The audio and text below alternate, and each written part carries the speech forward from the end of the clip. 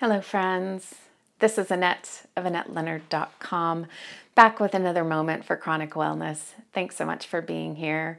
We are continuing today to talk about how do you cultivate a rich inner life.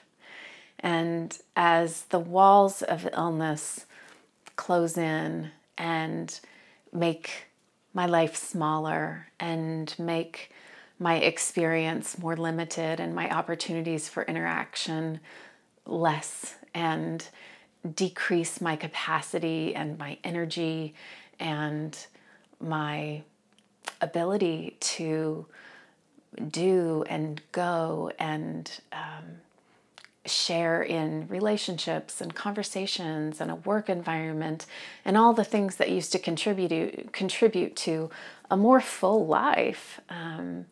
Having a rich inner life has become much more of a priority to help me maintain any sort of balanced mental health picture.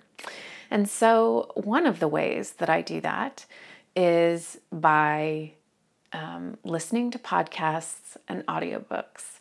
Now, I'm a bit of a nerd, folks. Don't know if you've picked up on that in the course of these podcasts and webisodes, but I am. My dad is heavy-duty scientist, and so I can go down some real science rabbit holes or get ensnared in things like Freakonomics or politics kinds of things can grab me from time to time, although I do find that there's a lot of world and current event stuff that is so heavy these days that can really pollute my spirit or drag my heart down. So I don't spend a lot of time on those. But there are a number of podcasts, like popular ones like This American Life or with Jad Abumrad. I can't think of the name right now.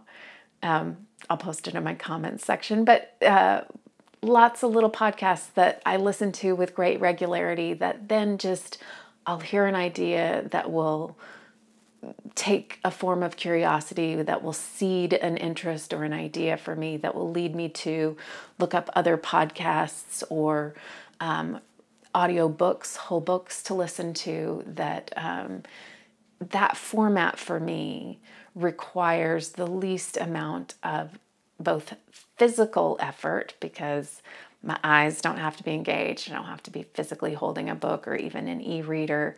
And I can do it almost any time of day when I just have a little bit of mental capacity to put in an earbud or even listen on one of my Alexa devices and play a book or a podcast. And I let those ideas just start to feed each other in a circular way. So one example of that not too long ago was I heard the idea of dead reckoning mentioned somewhere, and I was like, what is this dead reckoning? And it turns out that it's this like internal ability to like be set down anywhere in an environment and then be able to figure out where you need to go to get back to where you need to be in space and time. And I just thought that was fascinating. And then that led me to learn about carrier pigeons and all the theories about how pigeons find their way home. And is it magnetic field, or are they using the moon and then that led me to some books that I listened to, some that were fiction, some that were nonfiction. And then that led me to learn about butterflies and the whole idea that when the caterpillar is in the chrysalis, there is a point when it is just caterpillar soup. It just turns completely to goo before it has to reform as a butterfly. And so you can hear, just even as I'm talking to you about this, that these ideas get me excited. And when I'm not out there having other people in the real world seed these conversations and feed me new ideas, it does light me up to let these inputs of information spark the genesis of new information and new ideas in my world. And so podcasts and audiobooks are a great source of inspiration for me in terms of cultivating my inner life. How about you? What's lighting you up? What's inspiring you? I'd really want to know. So sound off. And this is just one of the ways, folks, that I work on figuring out whether or not my body is healthy, my heart, mind, and spirit can be well. Thanks for being here. Talk to you soon.